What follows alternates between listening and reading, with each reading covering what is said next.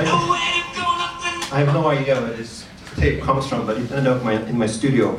So I'll be recording our conversation here. It's a 60-minute tape, so there will be a break after 30 minutes. We have to turn the tape around. And this is to give you kind of a feeling about how tape has kind of a length you have to relate to. Another thing is, we need to have a feeling for a tape. And I think a lot of people haven't really touched tape in many years. So I had this idea that let's all feel tape. And let's see how much tape actually is.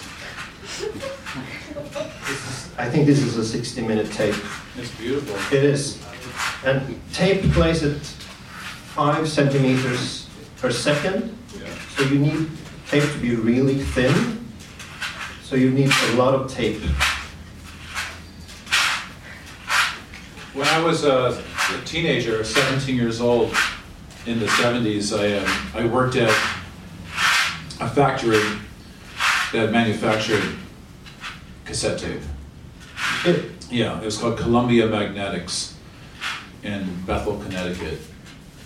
And it was around 1975, 1976. And I didn't know what the job was. I found it in the newspaper, and it was sweeping floors in the middle of the night with a cleanup crew. And it was a really interesting factory. It was really ghostly at night, but all the lights were on in all the rooms, or the industrial rooms, where they had these huge machines that were doing huge spools of this magnetic tape, which that would eventually sort of get parsed down to whatever tape was necessary, and cassette tapes were coming out of there. And I had no romance with cassette tapes at that time, because they were just sort of... that was your work? Yeah, they were just sort of part of the audio world, so I didn't really give it any kind of special notice. And it was a horrible job, sweeping floors in the middle of the night, and I only lasted there for a few months. But in retrospect, it's kind of, I'm really sort of happy that I had that experience of working in a tape magnetics factory. Yeah. Now that we're here talking about it. And you're here years later, and I'm... Well, I used to have to sweep this shit up all the time. So now that you're unspooling it, it's giving me a little bit of a kind of like a nightmare of like. Yeah. And actually doing this is something I don't really do a lot, so it's kind of a bad feeling that you destroy it. It's like Christmas in a way. Yes. I don't know if there's Queen on this one as well. So I would like to pass this around so everybody can just get a touch and feel of cassette tape. Pass it around. So you recorded. So you worked at this factory making tapes. Yeah. When this was in the. It's like around 1975. 1975. Because cassette tapes were invented by Philips in 1962 or 63. It's a bit unclear, and it became a mass market product in 1965. Philips would argue with the other manufacturers about patents and stuff like this, but it became a mass product in 1965, and they spent a few years trying to get it right. But in the 70s, it became really a huge thing. Yeah, it was the I think it wasn't the largest selling format for recorded music at some point. In 1984. Okay. Apparently. If you say 84, everybody thinks that was the big time of vinyl, but tapes actually outsold vinyl in 1984. Well, as you know, home taping was killing music. Yeah, do you remember those? Some of you haven't seen this, but sometimes some record labels had on the inner bag of the LP, it had a warning that you shouldn't tape this record, because it would, you have to spread it around. Everybody needs to feel this. Come on. Well, it would discourage the consumers from buying the actual vinyl record, because you were taping it and giving it to your friends, which also became like the scourge of digital music later on to a much further extent. But there would be a little image, there would be a little icon of a cassette tape package with like like sort of like evil X's in the eyes where the spools were, and I would say home taping is killing music. It's like a piracy thing. Yeah. And I wonder how many people were inspired to actually record because of that. Like, I could record. Yeah, It's a well, cool looking little logo. Well, certainly you and I were. Yes, I remember that. That was very nice. Did you have 8-track tapes in Norway and Europe? No. Those are in America. It was like this horrible kind of. It was a. I think it was a fatter tape, possibly. It was like 8-track tape. You know what I'm talking about? The 8-track or 8-track cartridges, and they were very popular in America for like the sort of youth market in early 70s. And in cars. And yeah, you had 8-track players in cars, and they were like these big, bulky 8-track cassette shells that you would jam into the 8-track player, and the songs would just sort of stop, and then it would click over to the next track, and it would start up again. And I think as a musical artist, that must have been really infuriating to hear your song just sort of like stop because the tape was wound out, and then would have to click over again and continue. But to us, it was always really sort of funny that it would do that. So if you listen to like a prog rock album of the 70s, which, you know, the side-long songs would be like every 3 minutes would be switching. You know that film Dazed and Confused? They really sort of show that in that film. In fact, that scene at the end where they're just sort of jamming I think the Kiss 8-track into the machine, and they're racing over the Texas highway to go get Aerosmith tickets 3 hours away. I really related to that. So cassettes became the standard. In fact, in America, when everybody had 8-track players, these big old clunky 8-track players, and I remember seeing somebody who had a player in their car that took this kind of cassette, like the standard cassette, and thinking that was really sophisticated. And then, of course, that became the norm when I think consumers realized that 8-tracks were just complete bullshit. But they really sold 8-track tapes to the American consumer in a big way. Yes, I remember my father was an enthusiast of American cars, so he had a Cadillac, 60s Cadillac, and it had like, our regular tapes couldn't fit. Yeah. So like, what is this thing? And we never had tapes that could fit in my dad's car. We would drive around, listen to the radio. They were absurd. You couldn't record on them. There was no 8-track player that also recorded. I think there was, but nobody really sort of utilized it. So that the culture of recording on 8-tracks it never really came into play so much. It wasn't really until cassettes became quite huge in the USA, where all of a sudden people started recording albums on cassettes, and that was when the industry started freaking out about LP sales being challenged by people sharing their music on cassettes. I remember I talked to Attila Tzihag, he sings in Solo and Mayhem, and he said he grew up in Romania, and he remembered they could go and rent metal LPs, and they would bring them home, and they would record them and then bring them back the next day. Yeah. And they would rent out LPs and then record them. They couldn't afford to buy imports. You know, so one guy in the whole town will buy it, and he would rent it out, and people would record it. Yeah, well, that's interesting. He was a metal guy. Maybe there was somebody else down the street who was renting out some youth albums. Maybe.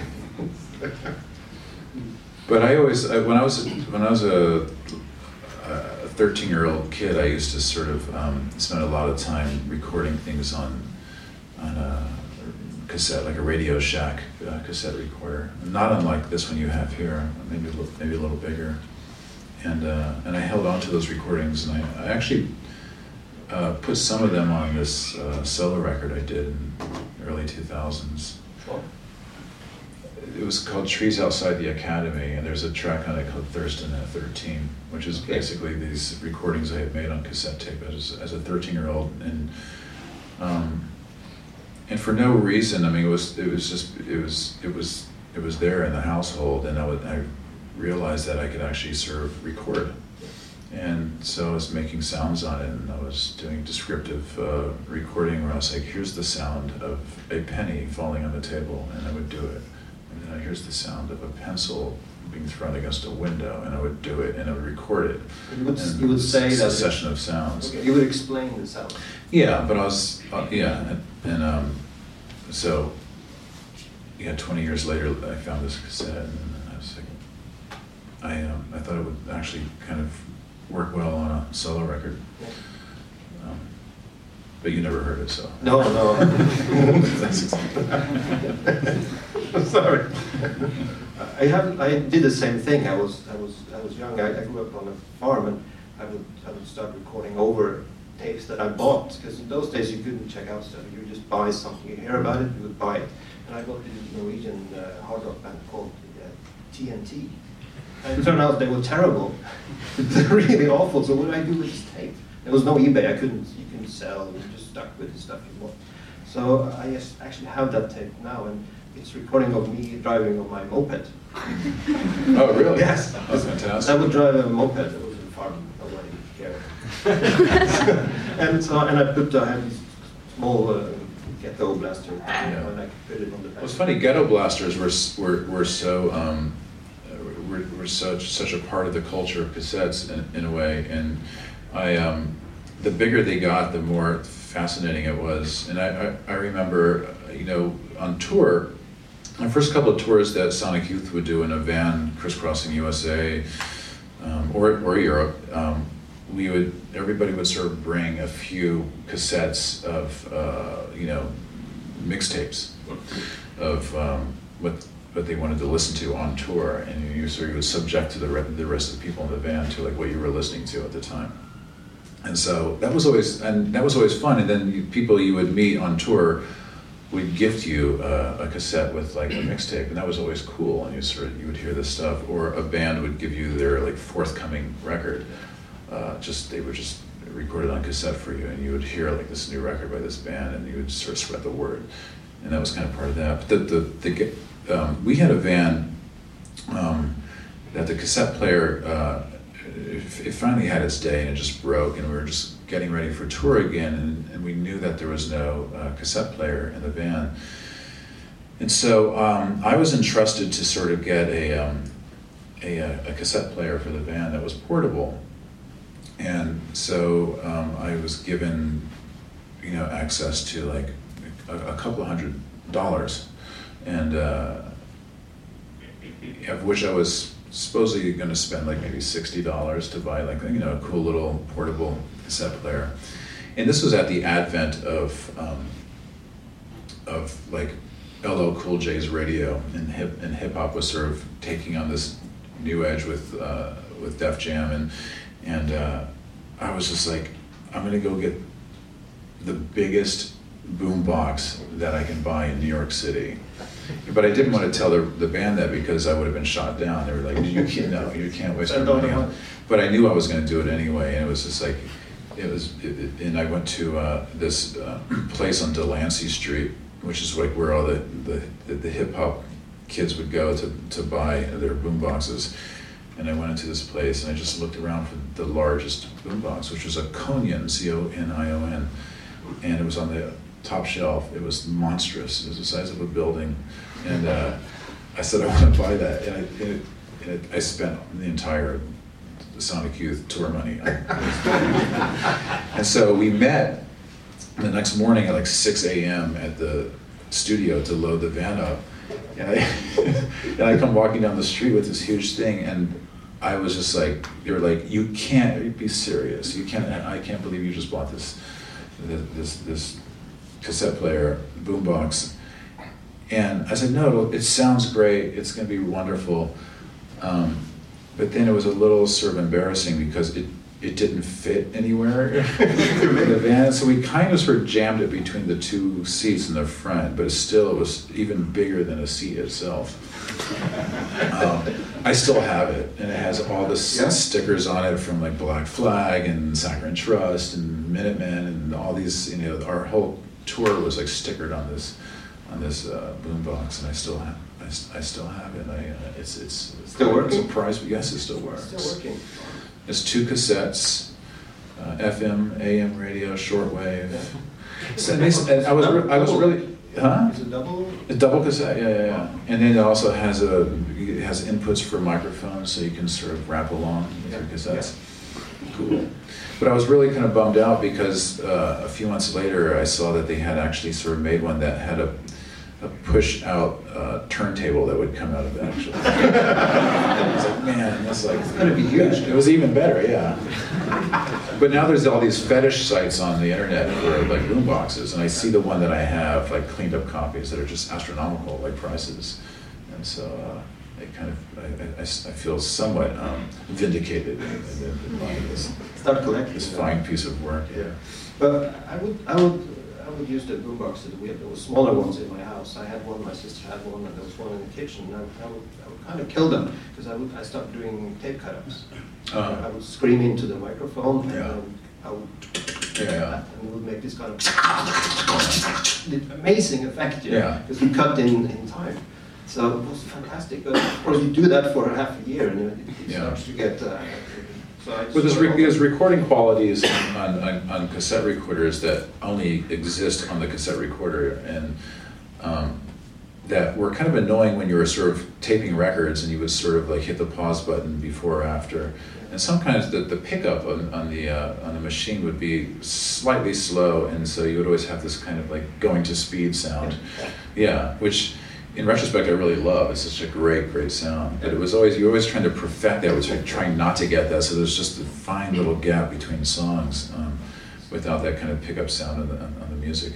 There would be big differences in different cassette decks. Yeah. Some would have like it was like a really good cassette deck. It would do that totally silent. You couldn't hear it. Yeah. That's what you paid double for, that one. Yeah. But cheaper ones would go.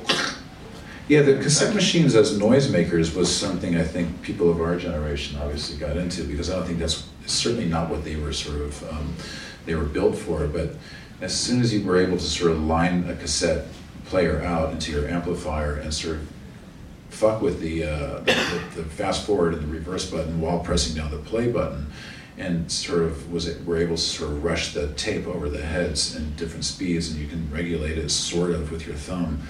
That was fantastic. No, I still use that. Yeah. I mean, I do electronics. I have a big table of all kinds of stuff, oscillators, pedals, but there's pretty much always a cassette thing like this.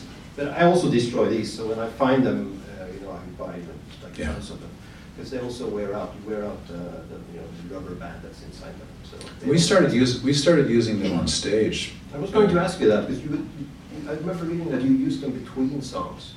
Yeah, pretty early on, around 83, 84. When we first started playing out around 1980.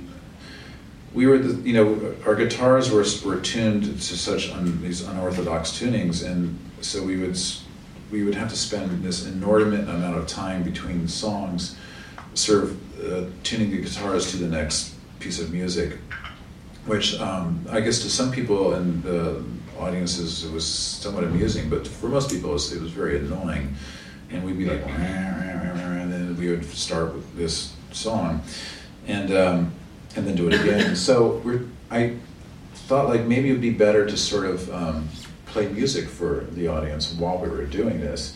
And so at first it became this thing where I would just, I would play like hits of the day, which would be like the newest Pat Benatar song or something like this. And it just sounded great, just like blasting through an amplifier because it was distorted, and the audience would just grimace because it's like, oh God, I mean, it's like Pat Benatar. But it sounds actually really great, like distorted. So it became this whole other thing, and started refining it more, and then and doing different things and playing. I was playing, I think, like I Want to Be Your Dog, like by the Stooges between songs, or at least right before we started our own version of I Want to Be Your Dog, and so it became. Made the original first. Yeah. And then you covered it. And so when I think our third album was called Bad Moon Rising, and we wanted to sort of replicate what we were doing live with that. And so that whole record is seamless as far as the sequence goes. There's no stops between the songs unless you flip it over. I mean, it might be between side A and side B. and that was supposed to replicate what we were doing on stage at the time. And so that record you actually hear that recording of the Stooges, which I don't know how we got away with actually releasing that.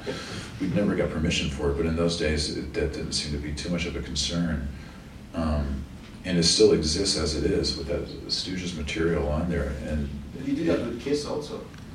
Yes, and we did it with Kiss on this Chicana Youth record. Yeah. And that was just using a Kiss song, Strutter, yep. And just flipping it back and forth, on the rewind. So that, yeah, I mean, how did you get away with that? I mean, yeah, and we got away with that as well. But I think the fact that it actually sort of takes on a different, it's almost like taking a photograph of a painting and presenting it as your own photograph, as a piece of art. So I mean, that's the only kind of way of looking at it. But that became a really big part of our thing, and I kind of missed doing that. I mean, that kind of disappeared after a while as the band sort of went forward. You got more guitars, and people would bring out different tuning guitars too. Yeah, I think that's probably what happened. You just had one guitar. I mean, I did continue to use cassettes on stage quite late into the game, but they were mostly there just for their own sake of making noise. When we get into sort of long improvisations, I would switch over to the cassette amplifier, as it were, and just go to town. But I remember when we were doing that early on, and I noticed that Dinosaur Jr. started doing it, but they were doing it so much better, or they were doing it more functionally in a way. And Lou Barlow was actually doing it, where he had it sort of the cassette continuously playing while the band was on stage, but he had an on-off switch that would mute it, and a mute switch, a foot switch. And so every time a Dinosaur Jr. would end their song, he would just hit that switch, and then this cassette tape that he had recorded, whatever he recorded on, would sort of fill the gaps between the songs. And I just thought that was like a really great way of doing it. It kind of, I think maybe in a way it sort of discouraged me from continuing to do it, because Lou had kind of sort of taken it to a new place. You refined it, but maybe you were first and you invented it, and he kind of he refined it. Yeah. But also in those early days of Sonic Youth, I checked and your first that album, because this is just like 5 or 6 songs, and there's a tape version of that where the B-side is the whole album backwards. Yeah, it's backwards. Yes. He always made. I mean, it was on SST Records. Before, it was on a label called Neutral, which is Glenn Branca's label, and we just did vinyl. And then when we signed to SST, we re-released the Neutral records, that one and Confusion S6, and they made cassettes. And they were like, well, the cassette of the first record, do you have anything else that you could put on the other side? And we were like, well, no, not from, I mean, what would we put on there? I mean, we didn't think about like what there could be, like if there's some live stuff or whatever. But we decided to play the entire record in reverse on the other side of the cassette. So yes, that's what's going on there. And plus, it sounded cool. I mean, anything played in reverse sounds just as good as it does forward. Everything sounds better backwards. You know, it's a great trick. You think about how many people actually listen to it, right way. And well, you obviously did. I mean, you didn't listen to Thurston at 13, but you heard. Yeah. I remember Gibby Haynes from Butthole Surfer said he wanted to actually. I think he was attempting to record a song written in reverse, where he would actually sing the words in reverse and try to, and then play it forward, yes, and sort of see if it would sound correct for. I mean, you know what I'm saying? Like it would sort of for the Butthole Surfers, I'm sure it would. Yes. Sort of like a faux reversal. Yeah. Yeah. But I don't think he ever did it. But it sounded like such a great idea. But you started out making albums. You went to vinyl. You didn't have like years of putting out cassettes. No.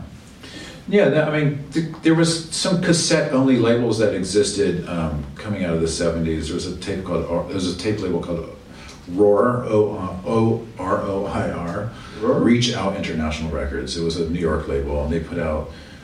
They were just proud of their like cassette-only thing. They did like a Bush Tetris thing and a Suicide record as a cassette, and it was very sort of New York-centric thing. And there were some cassette-only labels there were some coming out of the UK that were doing some early sort of industrial music, like, what's it called, the Red Desert cassettes. And there were sort of these cassette wallets that would come out, and there was singles that would come out. Malcolm McLaren did like Bow Wow Wow on cassette. He had this whole sort of mythos and romance with like the cassette is the format of punk rock, and he tried to sort of make that be a big thing, but and it was kind of it was kind of cool. I mean, Bow Wow Wow's song was like an homage to C30, C60, C90 Go, and it was all about the immediacy of the cassette, which was sort of relative to the immediacy of the scene of punk rock, And so that was it kind of made sense. It was kind of cool, and it was kind of exciting when he did that. And there were certainly cassettes that were just unique to the punk rock scene at the time, that were cassette-only releases. I remember there was like a Sex Pistols interview cassette that was only available on cassette, and that was like really desirable item for those of us who were kind of collecting, like, whatever was happening in the punk rock scene. So when did you start collecting cassettes? But collecting cassettes, I mean, at that time it wasn't about collecting cassettes because it wasn't really sort of you were just sort of, you were collecting punk rock. I mean, you're just like anything that was being released, because there was no digital medium, so it wasn't like this kind of anxiety of like, well, it just exists already, sort of in the digital sphere, So there was no sort of competitive quantity to what was going on. It was just like you had vinyl, you had cassettes or whatever. And it was just sort of it was all object oriented. There was no digital. But cassette, I think that. I started collecting cassettes sort of much later on into the 80s, and it was like when I first went to Japan, and I noticed that a lot of the sort of experimental and sort of noise groups that were sort of happening in Japan that were sort of fetishizing a lot of what they were hearing from like UK industrial and European industrial music, and making these like really sort of beautifully sort of series designed cassettes on their different labels, and that was really fascinating to me.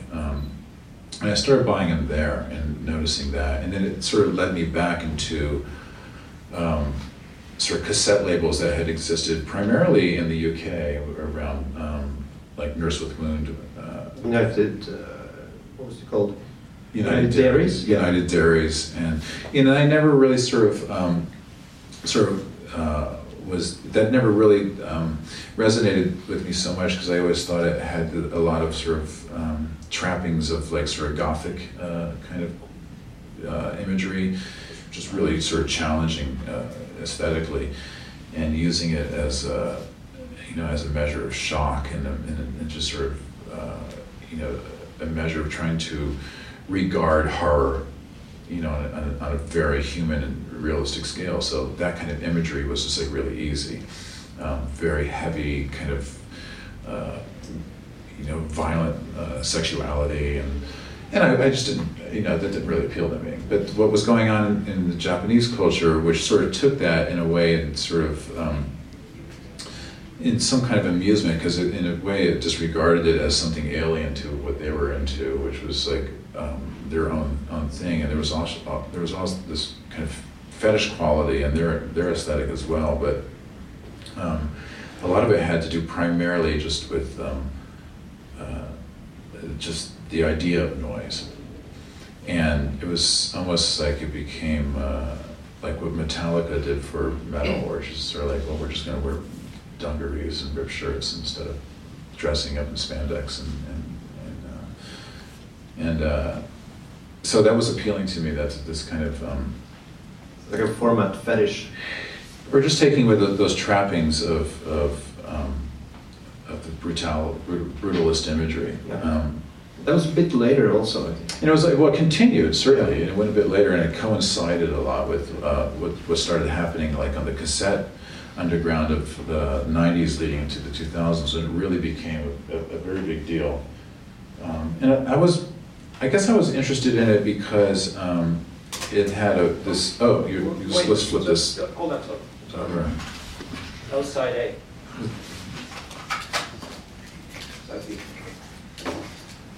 Yeah, you were saying?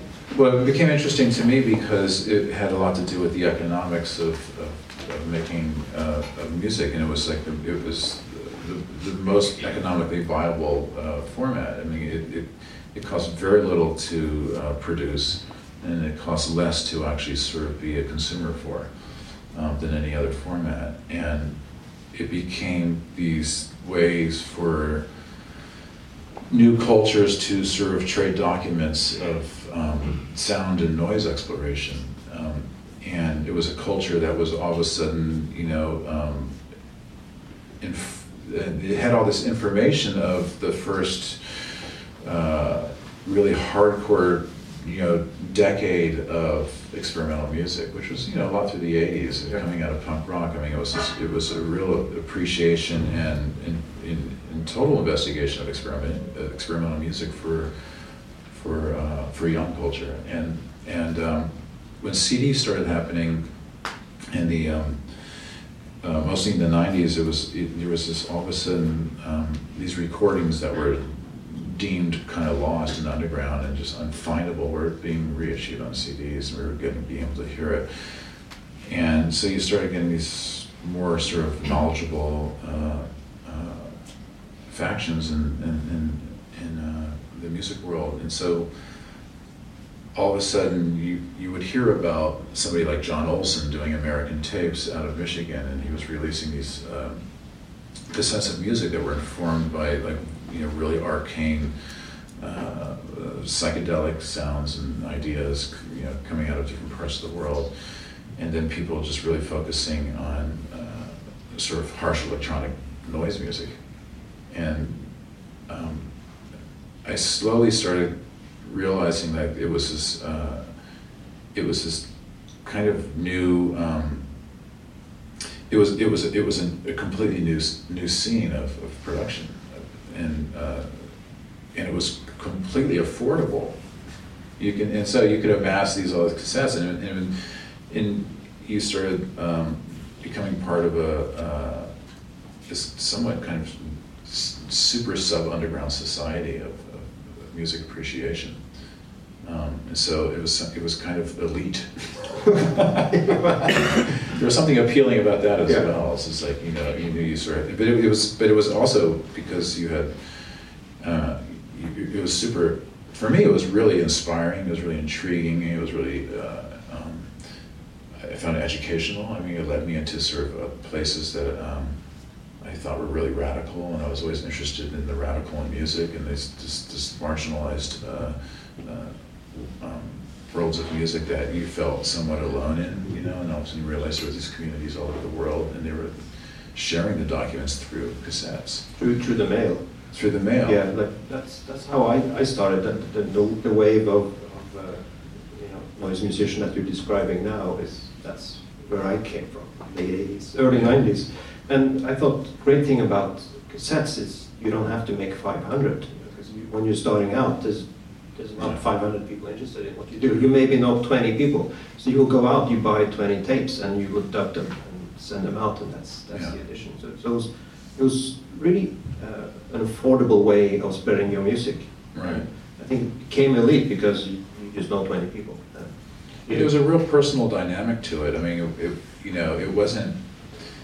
It was genre music in the way that, like, genre music has you know, a complete similarity in its production, like, you know, be it reggae or country and western or whatever. It's just like there's a certain similarity in the genre, which is like I always liked. I like the idea of a uniform sort of practice, you know, with like a community. And there was certainly that in this music, but at the same time there was this real sort of amazing sort of geographical personality. So you could sort of tell what was Japanese or what was, you know, what was Norwegian or what was Swedish or what was German or what was UK. There was like these ideas, and they were being shared in a way that really didn't so much exist before that. There was definitely more borders earlier because of the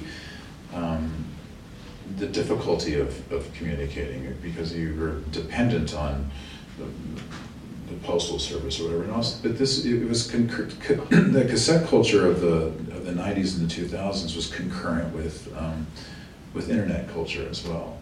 And so some of the first sort of sites that were sort of kind of chat or board sites on the internet, there were some discussion groups that were about noise music and cassette music, and you were able to sort of make available and advertise your edition of 20 cassettes that you had just done in this very small little town somewhere and really far away, and all you have to do is either trade with me or send me something, or maybe send me some money, and I will send you this cassette.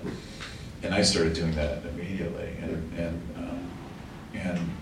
that was, every day was like Christmas because you would get all these cassettes. And I started going further back, and I started writing to people who had put out early sort of like Merzbow or White House cassettes on their labels, but they had disappeared from the scene, but they were kind of precursors to it, and I would find their addresses in old issues of certain magazines that dealt with kind of industrial music or whatever, and I would write to these addresses, usually never hearing something, but sometimes I would get a package in the mail. I was like, nobody's asked me about this in years. Here's the masters to the cassette I did in Oslo or something. And I'd be like, wow, this is amazing. Because they had grown up, it was just like they left it behind. And little did they realize that there was this whole sort of future generation that was going to blow up out of it. And it's sort of like, in a way, it's sort of like the Stooges, it's just like, I think it was very surprising to like Iggy Pop when punk rock happened that there was actually a whole culture that was like listened to his records, because as far as he was concerned, nobody was listening. It was just like, and then all of a sudden it was like, well, these people were listening, and it's going to change everything. So that gratification must be amazing. It's a great thing. I did this CD box set of Incapacitants, this Japanese noise band, and like collecting all their tapes, and they didn't have all the masters. Like they said, sorry, they're gone. Right. But we actually tracked down some of the people. Some of them are still active in the noise scene. It's very easy. But other people, it was really hard to find these people. But we did, and they still had the master tapes. And they couldn't believe that somebody wanted to have put this in like a CD box set. So you're right. There's become this whole culture about reissuing this stuff, and I mean there's a German label who's dedicated to making these extremely lavish vinyl box sets, like 10 LP box sets of all cassette material, vinyl on demand. Yes, Just kind of insane. That something that was made in 20 copies is now like this desirable, €150 object. I had it in my mind years back to actually do compilations, like vinyl compilations on my own label, Ecstatic Peace, of what I really liked hearing on underground cassettes, whether it be like noise cassettes or sort of like weirdo folk psych cassettes or whatever. I mean, and there was a lot of cross genre music going on in the cassette scene. So you would have like this kind of more Americana folk psych stuff of somebody like Wooden Wand that was sort of associative with Wolf Eyes. I mean, they were friends. They were sort of coming from the same sort of demographic, but musically they were completely, almost worlds apart, but still, I mean, appreciative of each other's ideas, and there's a lot of sort of cross interest there, and so that's what made a lot of collecting those cassettes really interesting, because it could just go anywhere with whoever was doing whatever. And so there was a period when I was actually really listening to a lot of this stuff, and when you listened to it. Well, yeah, it was actually. I mean, that's another thing. I mean, it was primarily just really object oriented. I mean, I really liked it as a tactile object, and I this kind of casing with like whatever artwork would exist, I just thought was like kind of a great object, and the artwork really sort of had the capacity to sort of become more than what you can see, and you could open it up and it could fold out or whatever. And of course, what Anne Hill was talking about was like cassettes that people would sink into like concrete blocks where you sort of had to pry them out, or the famous Merzbow cassette that was an edition of one that was inside of the car cassette, and you had to buy the car to hear it. It was sealed off. Yeah. So there was things like that. There was like it had no fear of being absurd, and it was just like But for the most part, cassettes were all sort of handcrafted and handmade, and they would be numbered, and there was something very sort of personalized about them. At the same time, you knew that the artist actually sort of touched the same thing you were touching. They were kind of art objects in a way. Yeah, and they were art objects, and so I had this idea that I would make these vinyl compilations of these different great things I would hear on these cassettes, and I started trying to compile them, but I did not do this. And I kind of regret it to this day, because I think it's still something that can be done, but it would require not doing anything else. Okay. Such as, like, I wouldn't be here right now. Yeah, okay. Yeah, you couldn't come to Oslo. So maybe you shouldn't do it. But back to the thing about cassettes being art objects, and also, as you said, that every day was like Christmas. Because back in the 90s, I would get stuff in the mail almost pretty much every day. Yeah. And it would be a lot of great stuff, a lot of weird stuff, and I remember one had a teddy bear in the mail. There's a teddy bear, and somebody had cut it open, put a tape inside, and then it had like safety pins, like 5 safety pins. So you had to open the safety pins to take out the tape. And I always felt that maybe some kid is missing his teddy bear. There was an exhibit in New York City at Printed Matter, which is a artist bookstore of note, and there was an exhibit of underground cassette art for the most part, and they had different. It was curated where different cassette and noise artists would display what they thought was really amazing in their collections or whatever. And so it was people like I think like Dennis Tiefus from Antwerp, and I think John Olson from Michigan, and myself.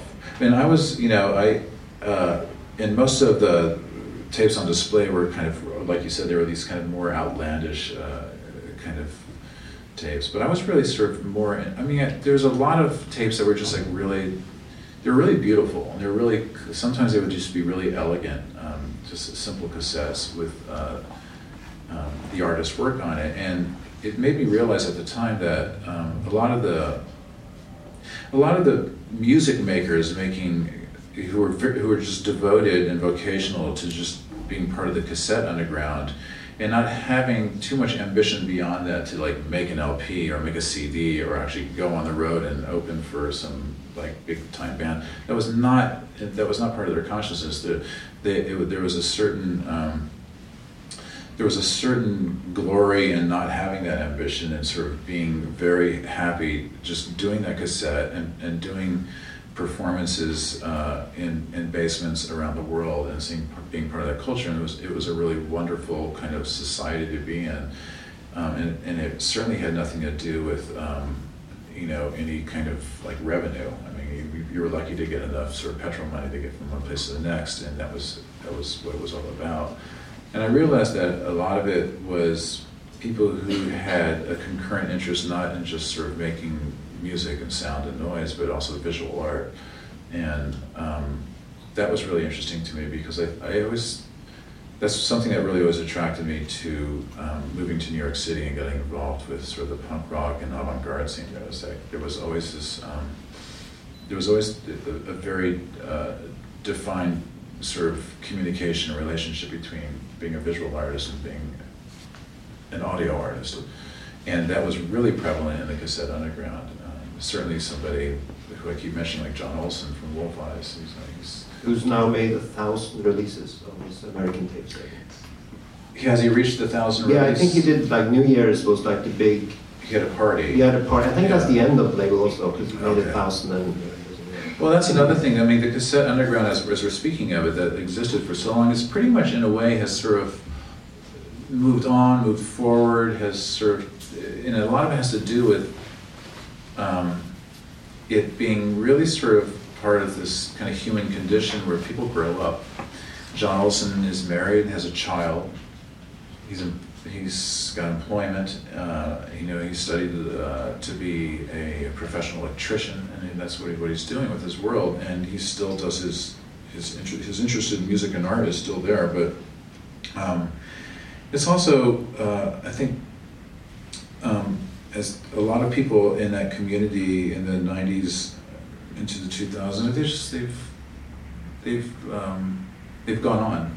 And you can be an underground cassette noise artist for so long, and you kind of have to sort of maybe do more than that. I mean, it's okay. I'm not making any judgments on you. Or what do you? You'll be a cassette noise artist until the day you die. Never quitting. Yeah, but it's true. I mean, when I was. But I mean, John Olsen actually did this interview recently on tour with Wolf Eyes, and that people were just sort of like sending to each other on the internet. Like he was coming out and said, like, the noise music scene is dead. It's like, and now we're interested in composition, and like, it's really sort of focusing on what composition can be, as opposed to sort of like these ideas of improvisation and sort of the idea of just this liberated idea of sound and music. And now we're sort of looking at these concepts of. That's what 1,000 releases will do to you. But in his own sort of unique way. I mean, not like, not denying that, composition has been sort of investigated quite a bit. But so that was kind of, but for him, who's sort of a figurehead to so many people in us, and to sort of say like, it's toast. Yeah. Put a fork in it. Let's move forward. That was kind of like, that was kind of an amazing thing to say. It was almost like saying hippie is dead, or or something.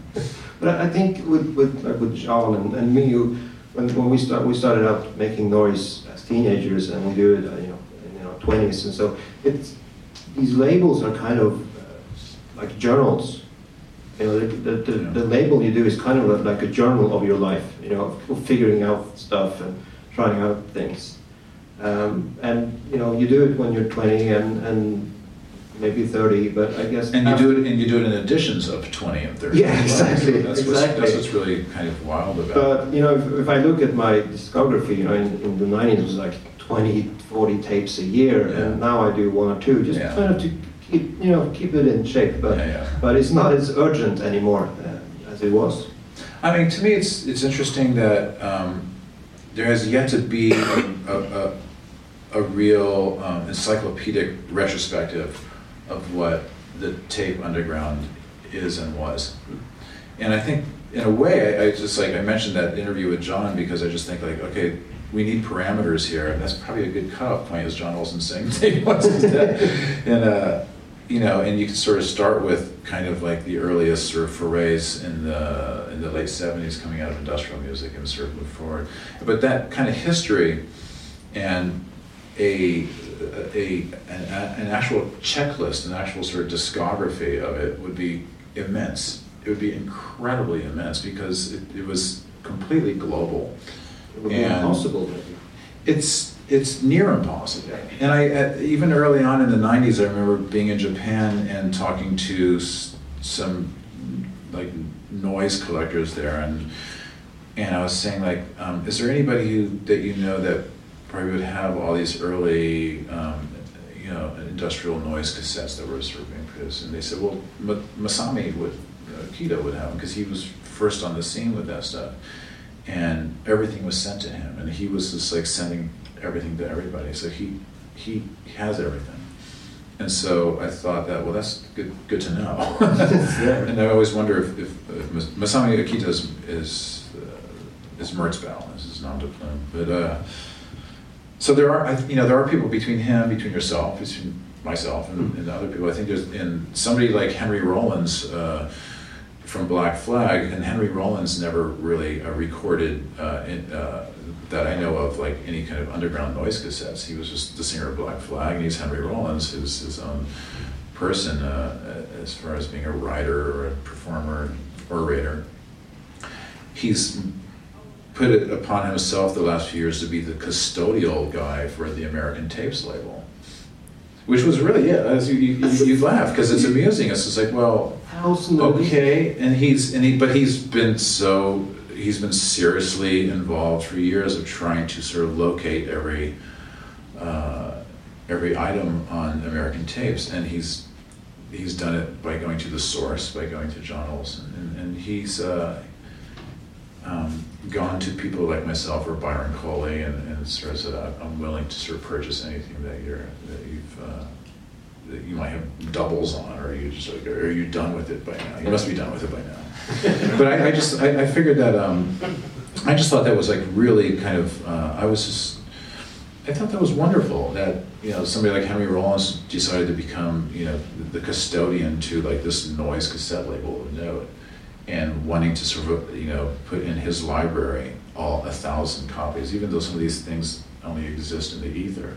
Like the 1,000th copy, the 1,000th release was an event. Yeah, New Year's party. Which is, labels have done this in the past. I mean, obviously, they give release numbers to events or to other kinds of ephemera or whatever.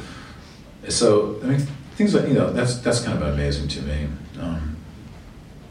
Yeah. Yeah, but what was the name of your cassette label? I had one called TWR tapes. One of them. Okay. But I started out, I didn't have a label name, so there was years of just like making stuff. And I didn't keep copies myself. Yeah. And the master tapes are just like, maybe it says September 1991, I don't know if I actually made a release of that or not, And a few of them, maybe I made 5 copies, and some I made 50 at the most. Mm. And it would be variable length, because I would go to the convenience store, and they would sell these tapes for cheap that was pre-recorded, and the length would vary. Right.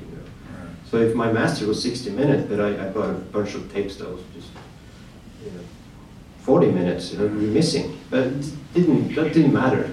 That thing. It was it's not the whole thing, but it's enough. You just send it out. And these are tape labels that have actual imprints. They're imprints. They're label names, or they're sort of defined by the label, by the imprint of the label. But then there's the whole sort of network and culture of just sort of personalized cassettes that people make, as Anne was talking earlier in this book that Eva and I had done of mixtape. It was like they were love letters, and there was tapes that you would make for somebody you love, and that was really important. and then there's these really.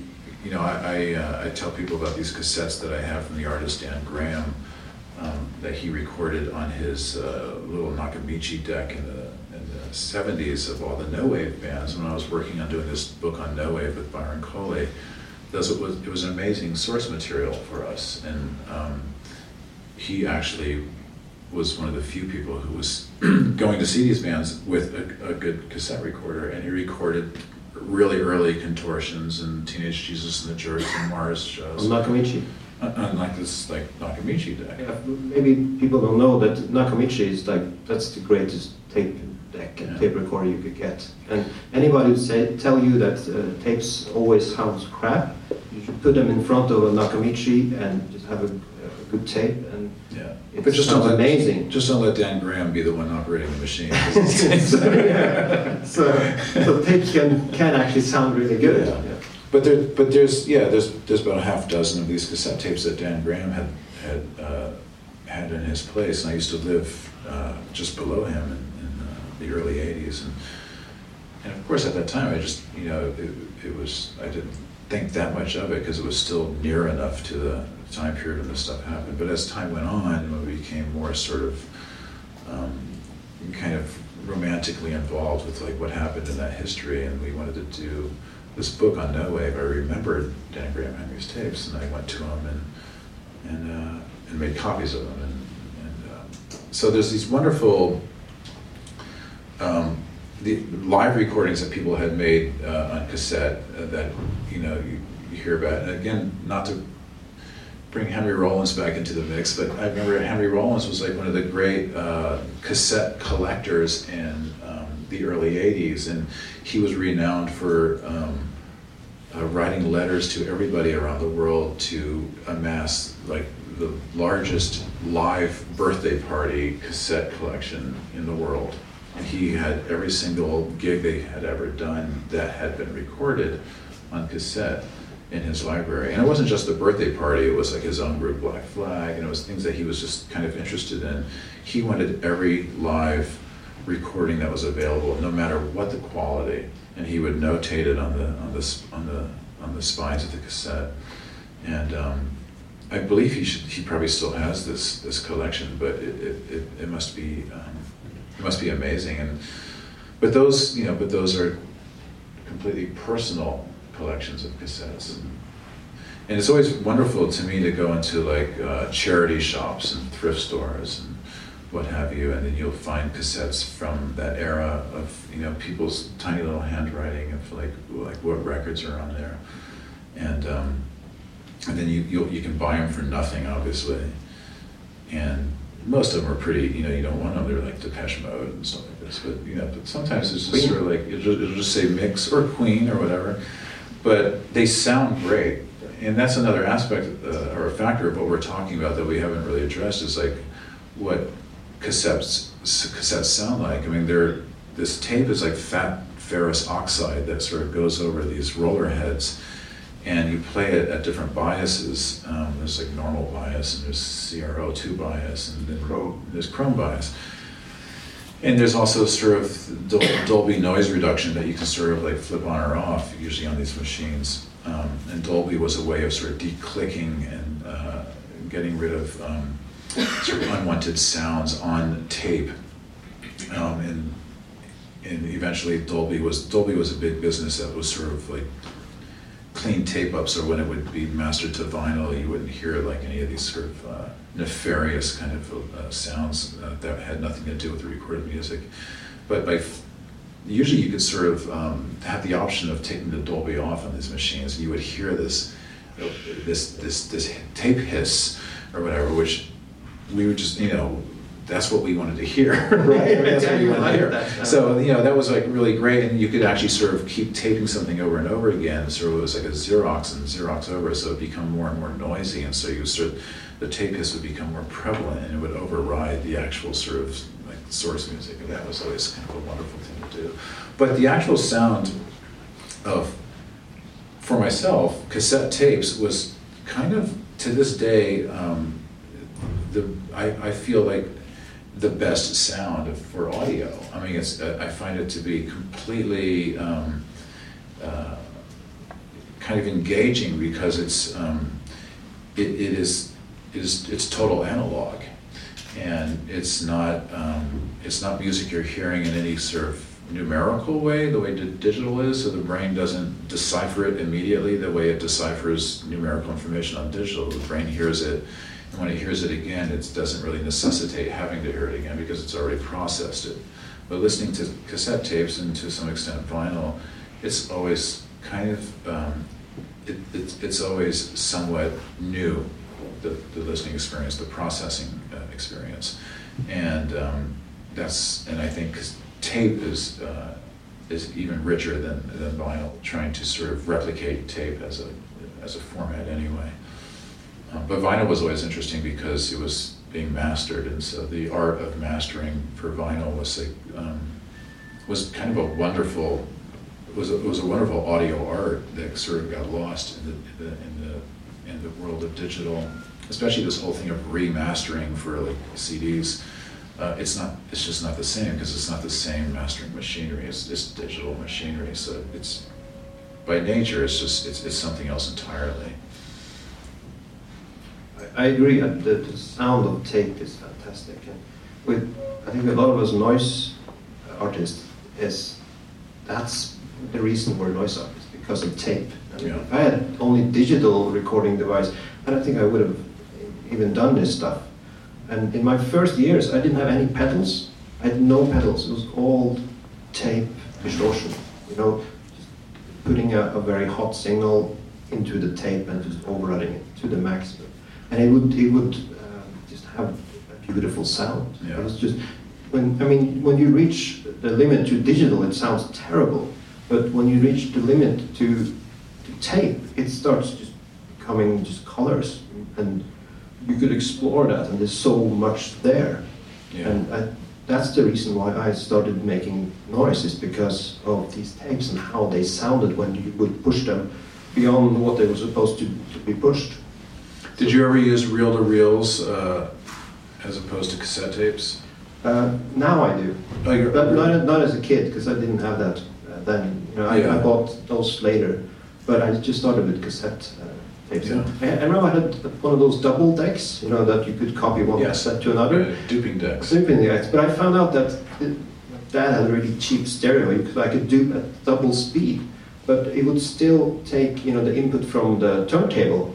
So if I would do stuff on the turntable, you know, that would be half speed when you play that back, you know. So that's how I overdubbed in the beginning, and back and forth, and you get this half speed, really fantastic. Yeah. So it was really something to explore, and I did for years before I bought any pedals or stuff like that. Mm-hmm. Just tape distortion, and every tape deck would sound differently when you pushed it. So you know, it'd be so many variables and stuff you can do with it. Yeah, I mean, I asked about the reel-to-reels because when Sonic Youth first started, Lee Ronaldo was doing stuff with reel-to-reels at the time, like doing sort of tape experimental stuff that way. And on the first sort of proper Sonic Youth record, which was Confusion is Sex, after that mini LP that was backwards, there's a piece of music on there called Lee is Free, which is sort of this tape music that he had brought in from doing these reel-to-reel experiments at the time. And I very rarely see people utilize reel-to-reels now in any experimental way, and I just think they're as sound emitters, they're just so great sounding. Oh, they sound fantastic. Yeah. But I didn't have access to it then. The reason I started was the stuff was there. You know, I had the tape recorder in my room, so once you start going, well, there's stuff happening, you start to push this stuff. And you know, I didn't know about William Burroughs and cut-up stuff then. Yeah. I heard about that later. So when I read Naked Lunch and learned about the cut-up technique, it was more kind of a confirmation and it's over. It's over. Sorry. That's it. Tape's over. Thank you, everybody.